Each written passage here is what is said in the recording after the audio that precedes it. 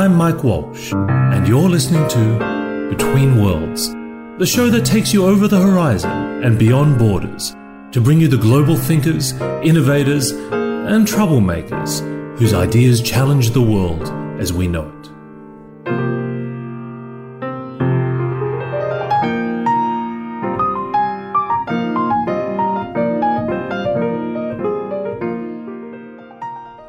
It's a beautiful day in Miami. I'm sitting in the lobby of the Standard Hotel and I'm having a cup of coffee with Bruce Turkel, who is a global branding guru. He's the author of All About Them, which, in case you were wondering, was basically great advice for brands to stop talking about themselves and start paying attention to the people that actually matter, their customers.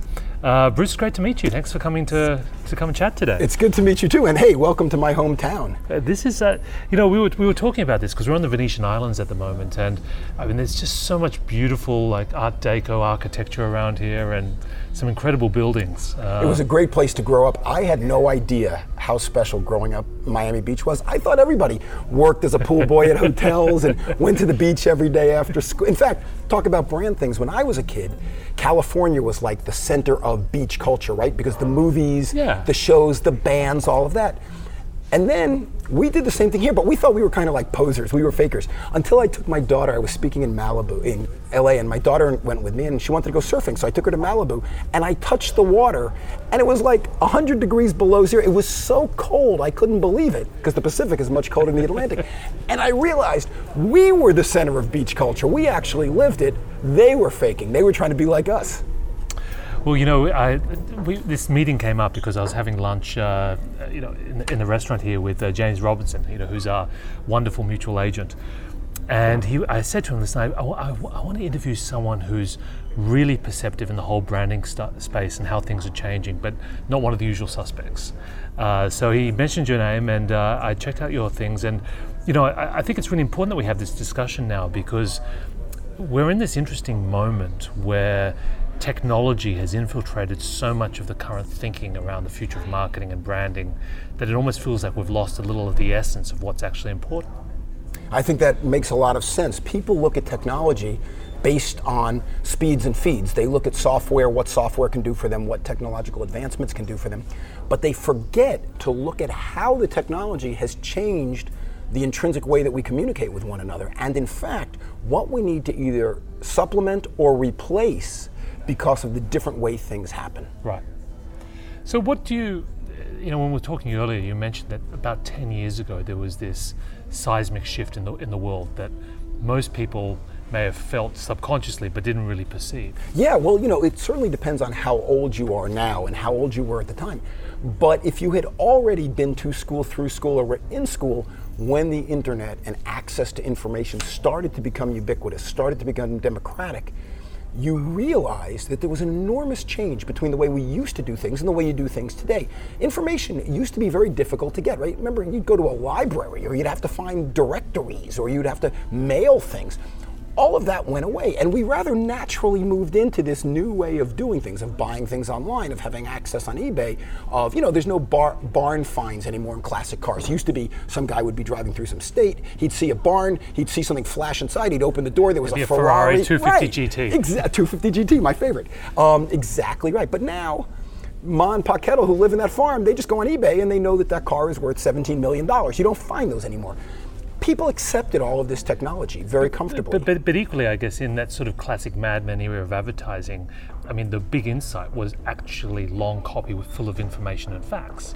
I mean, the David Ogilvy school of copywriting was all about, providing information that now people would be totally bored by because they can find it on the internet. Well, and in fact, that's a whole nother phenomenon that's happened as well, which is our patience and our ability to wait for things is completely gone. I mean, when I was a kid, you'd get comic books and on the back there would be ads for things like sea monkeys, which, forget that the fact that sea monkeys were garbage anyways, but in order to get them, first of all, you had to get a check, which you didn't have money. Your mother had to write a check, and then you mailed it, and it said it'll take 6 to 8 weeks for delivery, and every single day you'd come home from school and look in the mailbox. Now, if my kids want something, they're on it instantly. They won't pay for shipping because they have Amazon Prime, and they expect everything in 24 hours unless it's a digital product or music or a video or a movie in which they expect it now.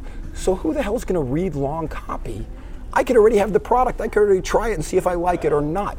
The point is that nowadays, with so much information available to so many people, you don't have to tell people what you do anymore because they have all that information if they want it. So what does that mean, I guess, in the context of what the new rules of marketing and branding are?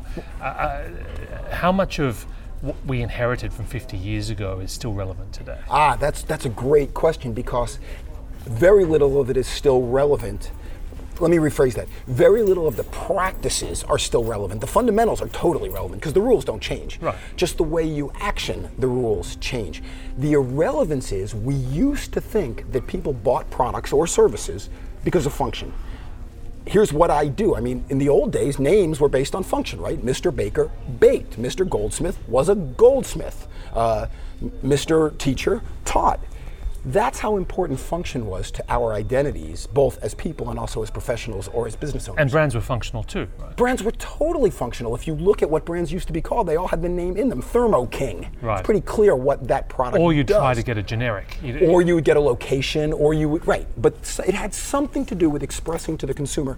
IBM was International Business Machines. Why? Because they made machines in business for around the world. They don't make machines anymore.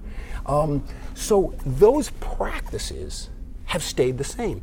And to get back to the ubiquity of information, the need to tell people what we do and why we do it still becomes the way we function. So if you go to a networking event or use the line people use all the time in elevator speech, it's always, what do you, like, hey, it's nice to meet you, what do you do? And then we say, well, I'm a lawyer and I do appellate law, even though nobody knows what that means. And we tell people, but the change is that there's no reason to share that information anymore because it's all available. Like I love to say, what if we each had a magical device we could carry around that knew everything? Guess what? Siri, Alexa, Cortana, Google knows everything. And if you're spending your time telling people who you are, what you do, and why it matters, your RTBs, your reasons to believe, you're wasting your breath. The problem is, though, is that we have these machines of infinite information. What we don't have are the questions. So these systems can't necessarily give us what we need because we don't actually necessarily know what we need to know. Well then, if you're marketing yourself, ask the questions. Right. Find out from your consumers, and more importantly, your potential consumers, what it is that would make their lives better. Look for aspiration, because it's one thing to give people what they need now, but the real power is when you become indispensable to someone achieving their aspiration. Yeah. Religion has done it for years, my aspiration. And that's very much, that's the moment where consumers pay attention, and they can find out everything they want about your brand, but they need to know to pay attention to it in the first place. Because they need to know that it matters to them. Right. Which is why the title of my book is all about them. That's the paradigm shift we need to make. Marketing, done the way it was done, is like being on a bad date. Right. Where the person on the date tells you all about them, what they do, what awards they won, how many Clios they have, how many Emmys they have, how many degrees they have. You don't care about that stuff until you decide, I want to spend time with this person. In an age of Tinder, no one's has enough attention span to even care about that. Yeah, well, that's because they're selling something rather different. And there's different attributes that are required, which you can generally see in a picture, right? Right. So if you're going to do brand dating correctly, how should the conversation go? It should all be about understanding the needs, the wants, the desires, and I don't say that salaciously, but the desires and aspirations of the consumer. And the consumer could be the potential date, the potential mate, the potential customer, the potential buyer, the potential diner, the potential donor, if you're in the charitable business. It's all the same. I used to hear people say, well, this is a B2B, business to business relationship, or this is a B2C, business to consumer relationship. But today it's all P2P, it's all people to people relationships. And it's the relationship that establishes how we can move forward. Don't get me wrong, the ability to do your job, the ability to stand for something, to have the education, to have the knowledge is crucial. If you can't do it, you're not going to get the work, but it's cost of entry. Just being able to do the job is not enough. Because if you do, you're competing with everybody out there who does what you do. And although I'm sure you're better at it, and how couldn't you be, As a consumer, I don't know that. No. And you'll never give them a chance to find out. And chances are, even if I get the chance, the consumer's not qualified to decide. You're the one who studied law or medicine or cooking or whatever your entire life, not the consumer. They don't even know what they're judging. How do we reconcile this, given with some of the big changes that are coming in the way that we buy and design advertising, the programmatic media buying, data, everything's moving towards increasingly algorithms driving marketing plans? Well, I love when we would talk to potential clients, and once the algorithms came into effect and click-throughs became the big thing, right? They'd say, well, we don't have to advertise anymore, where you don't know if it's working or not. We check by click-throughs, because now we know if someone saw the ad online, the banner, and they clicked into our product, that's a good thing. You say, that's very interesting. So are you suggesting to me that billboards are not a good way to advertise? And they'd say, what do you mean? I'd say, well, you have no idea what happened with a billboard. You just know how many people drove past it. And unless you sell a country radio station where I could see country music 105, ooh, I like country music, and boom, I could hit the button. Or McDonald's, this exit. But that actually, I mean, that is now, strange enough, within sight. I mean, we're getting to a point now where we may have total trackability of advertising, everything. Yeah, but we don't have. I mean, yeah, you can use the geofencing and you can use all those things, geolocating, you can use all those things. But what you don't know is how are you relating in a, I want that, in a desire point of view. If you're selling purely functional items, I need postage stamps, you're going to give me the button to click, fine. But if you're trying to sell something where people are buying it based on some sort of emotional response. Or the aspirations. Or the aspirations. I'll give you an example. Got my hair cut, and the guy who cut my hair put some new gel. He said to me, you want me to put some goop in your hair? I don't care. So I said, sure, go ahead. He put some new gel in. Now, did it hold better than others? I don't know. Did it look better?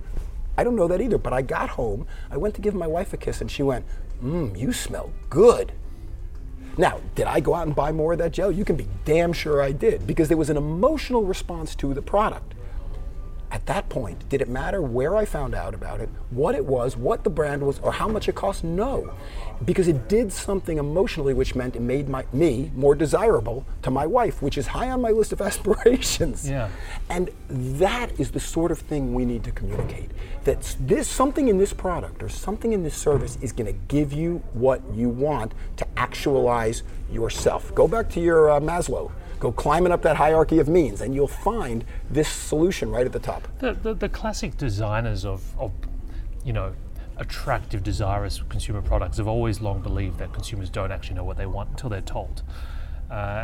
Steve Jobs said that. It's not my customer's business to know what they want. So do you think people actually have an articulated sense of the things that will be aspirational to them? Or is that actually the job of advertising itself? I think it's both. I think, because what they say, does advertising mirror popular culture, or does popular culture take its cues from advertising? And I think the true answer is both. It's and who symbiotic. cares? Right. Yeah. Because one is feeding the other. We are being told what we want and what we like at the same time as we're showing the marketers what it is we're doing that's making us happy. I think those go hand in hand. It's just that many industries that you look at, from financial services to retail to advertising, a big part of the kind of busy work that's driven the industry is going to be replaced by automation. And there are so many people in traditional ad agencies that just won't exist anymore. Right. And every other business. And every other business. So what I'm particularly interested in when it comes to branding and marketing, what will the smart humans be doing? Where is the real human skill, the creativity? What is the difficult bit that we probably won't be able to automate? Okay, so now we're really going to peel the onion back, okay? Because now we're going to move away from data-driven. We're going to move away, because all those things are functional, technological advancements. And the key is really no different than the key for time immemorial, which is the way to sell will be to express your authentic truth. Because in a world of genericized services, of technological sameness, of homogenization, the one thing that's different, that cannot be replaced, is who you are as a person. It's your essence, it's your values, it's your talents, it's your ability to be a listener, a lover, whatever it is. And if you can express that in a way that people say, I want to be around that, that's where the changes happen. It gets very difficult when you're trying to apply that to a very commoditized product. Yeah. However... what's the authentic truth of dishwashing powder? But look at the products that have done it well. Apple, Porsche, Yamaha, Iceland. I mean, there's a lot of products that have said over the years, the product, stand for something. You want a piece of this. You want to be part of this. What's the most valuable brand in the world right now? Ferrari.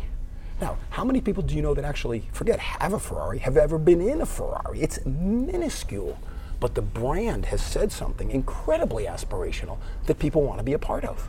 Is it a better automobile than a Kia? I don't think you can argue that it is. But as a brand, as an aspiration, as an Acme, as an Apex, as the top of Maslow's hierarchy, it's something that a lot of people want to get close to. How do you do that with something that is not intrinsically desirable?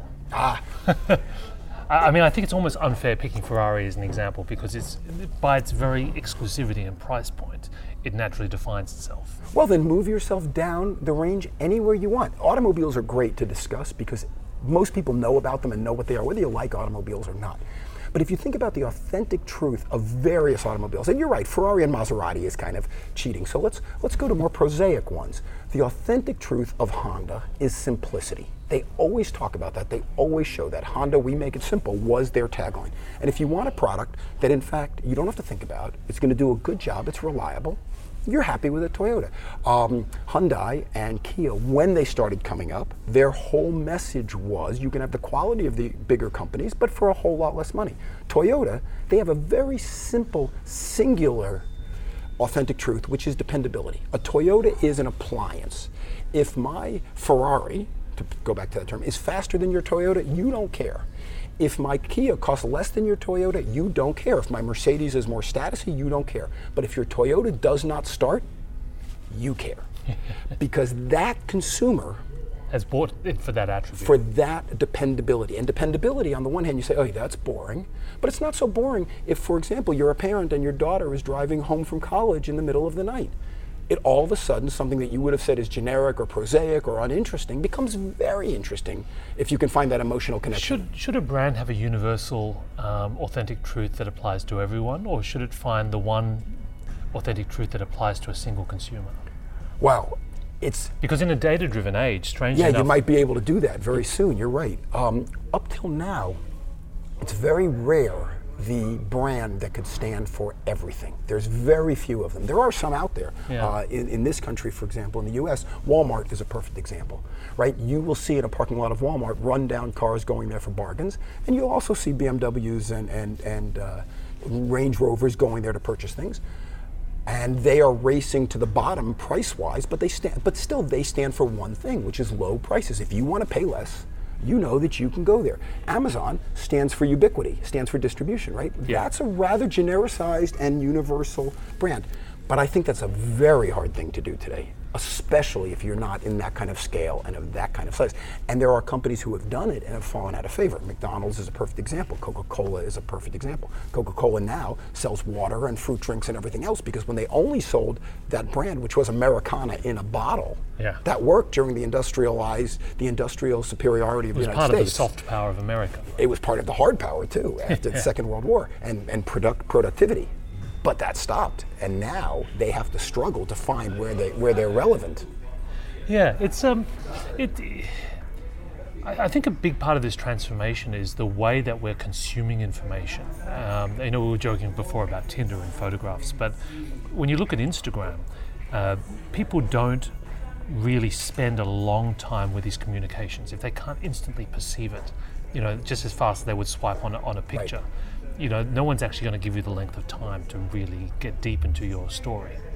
Well, what's happening is we're each becoming marketers, aren't we? And what we choose to put on Facebook, Instagram, Pinterest, LinkedIn even, whatever sites we're using to tell the world who we are, is no different than the cars we drive, the clothes we wear, the accessories we buy, the wristwatches men wear, the bags and shoes women purchase.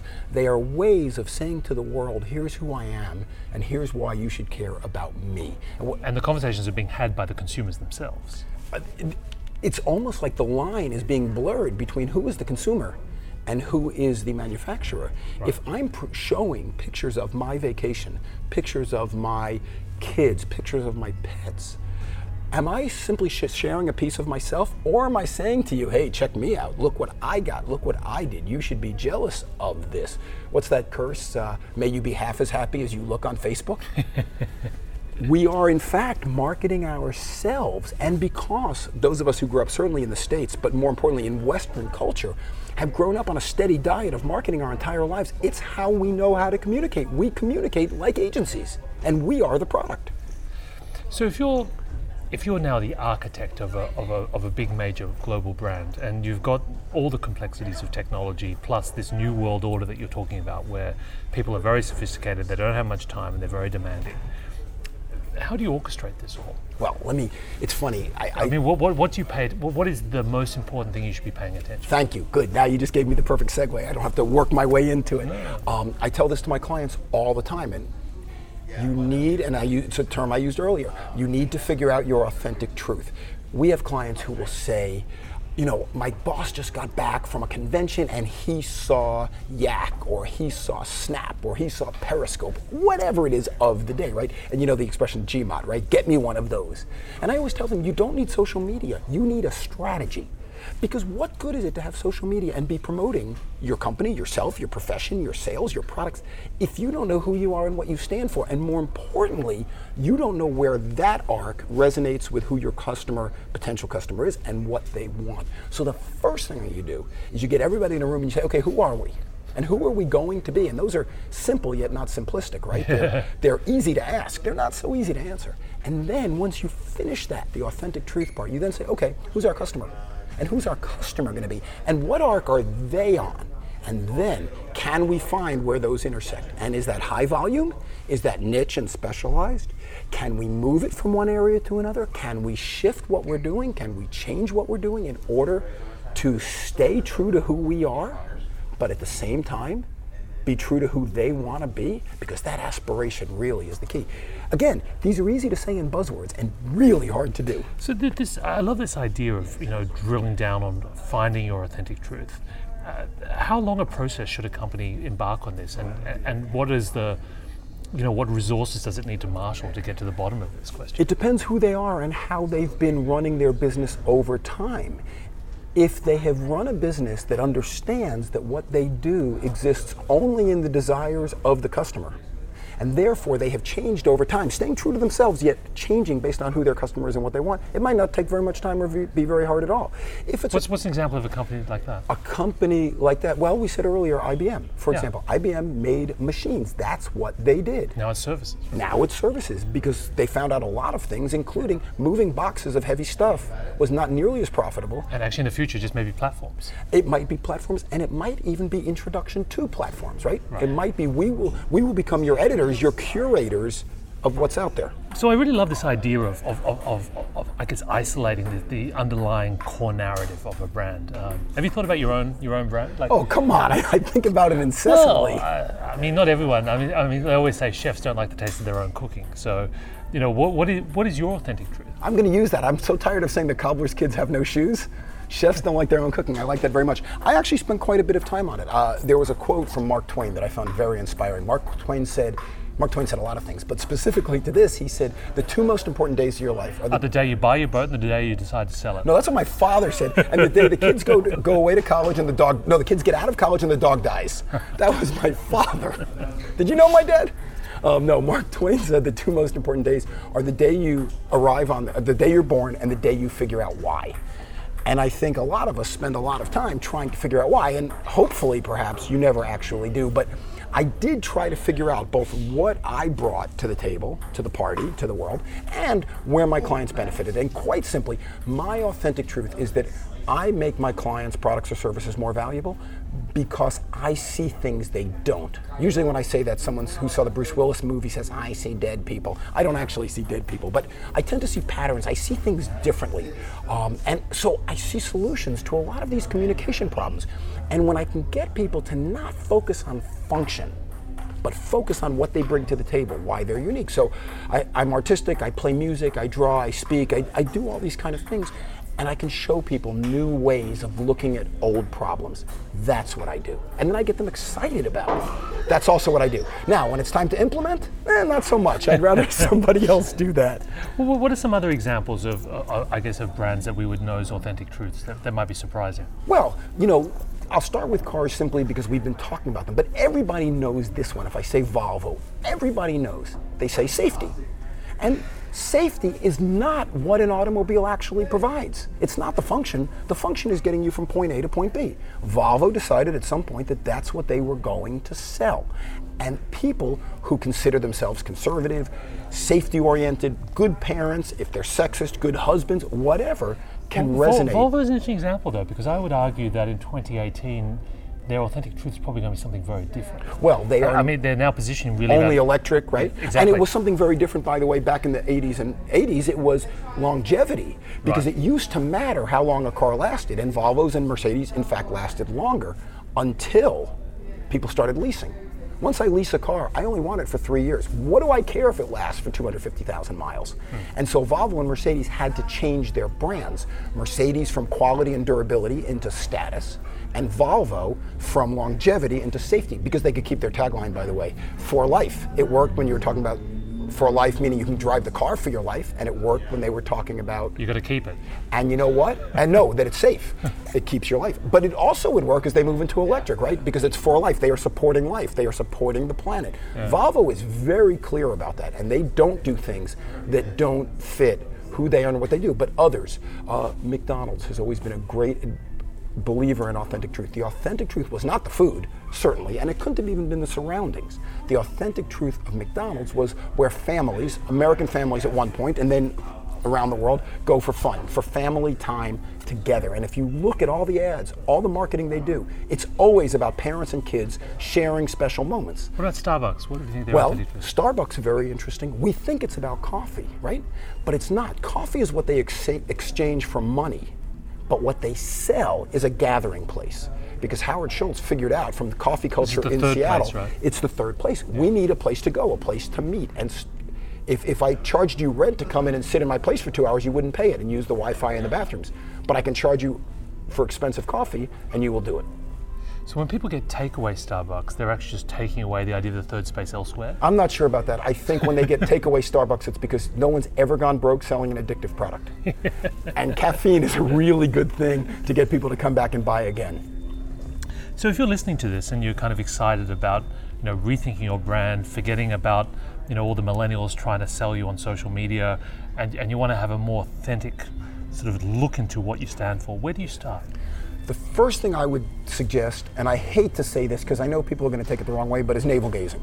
You really got to understand who you are and why you matter in the great scheme of things. If you want to find out, go ask some of your friends.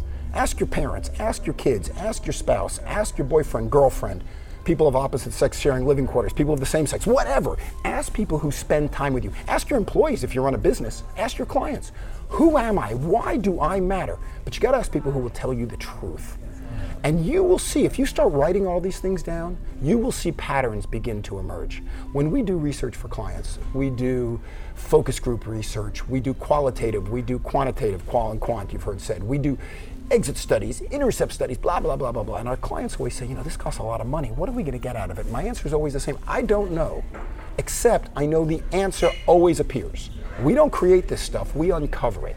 I'm like an explorer here, and it's a nugget, and either I'm behind the glass listening to consumers, or I'm talking to people in a shopping center, or I'm reading a quantitative, I'm looking at the numbers and the charts and graphs, and all of a sudden, bam, there it is. So I can't tell for each one of you what it is. Is it your upbringing? Is it your talent? Is it your looks? Is it your accent?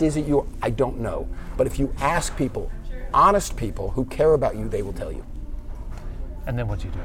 And then you double down. And then you double down, absolutely. They talk about all the time, you're a speaker, I'm a speaker, and they tell you the key to being a speaker is be yourself, right? Be yourself, be yourself. And I always tell speakers, don't be yourself. Be a hyper-realized version of yourself. Be, to use a corny line, the best you can be, right? Because for 45 minutes or the hour that we're up on stage, we can stand for something big, bigger than us. More than an hour. I'll make a political comment you don't like, I'll say something stupid, I'll trip.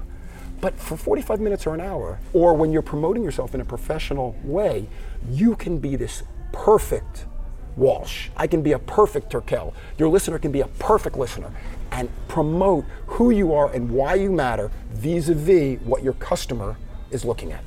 Well, Bruce, it's been 30 minutes, and I'm terrified to go any longer in case we get past the non-perfect version of you.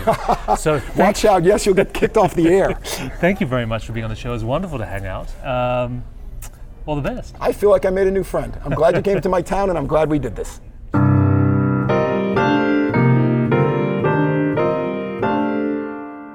You've been listening to Between Worlds. For more episodes and information on how to subscribe to our podcast, please visit www.mike-walsh.com/betweenworlds.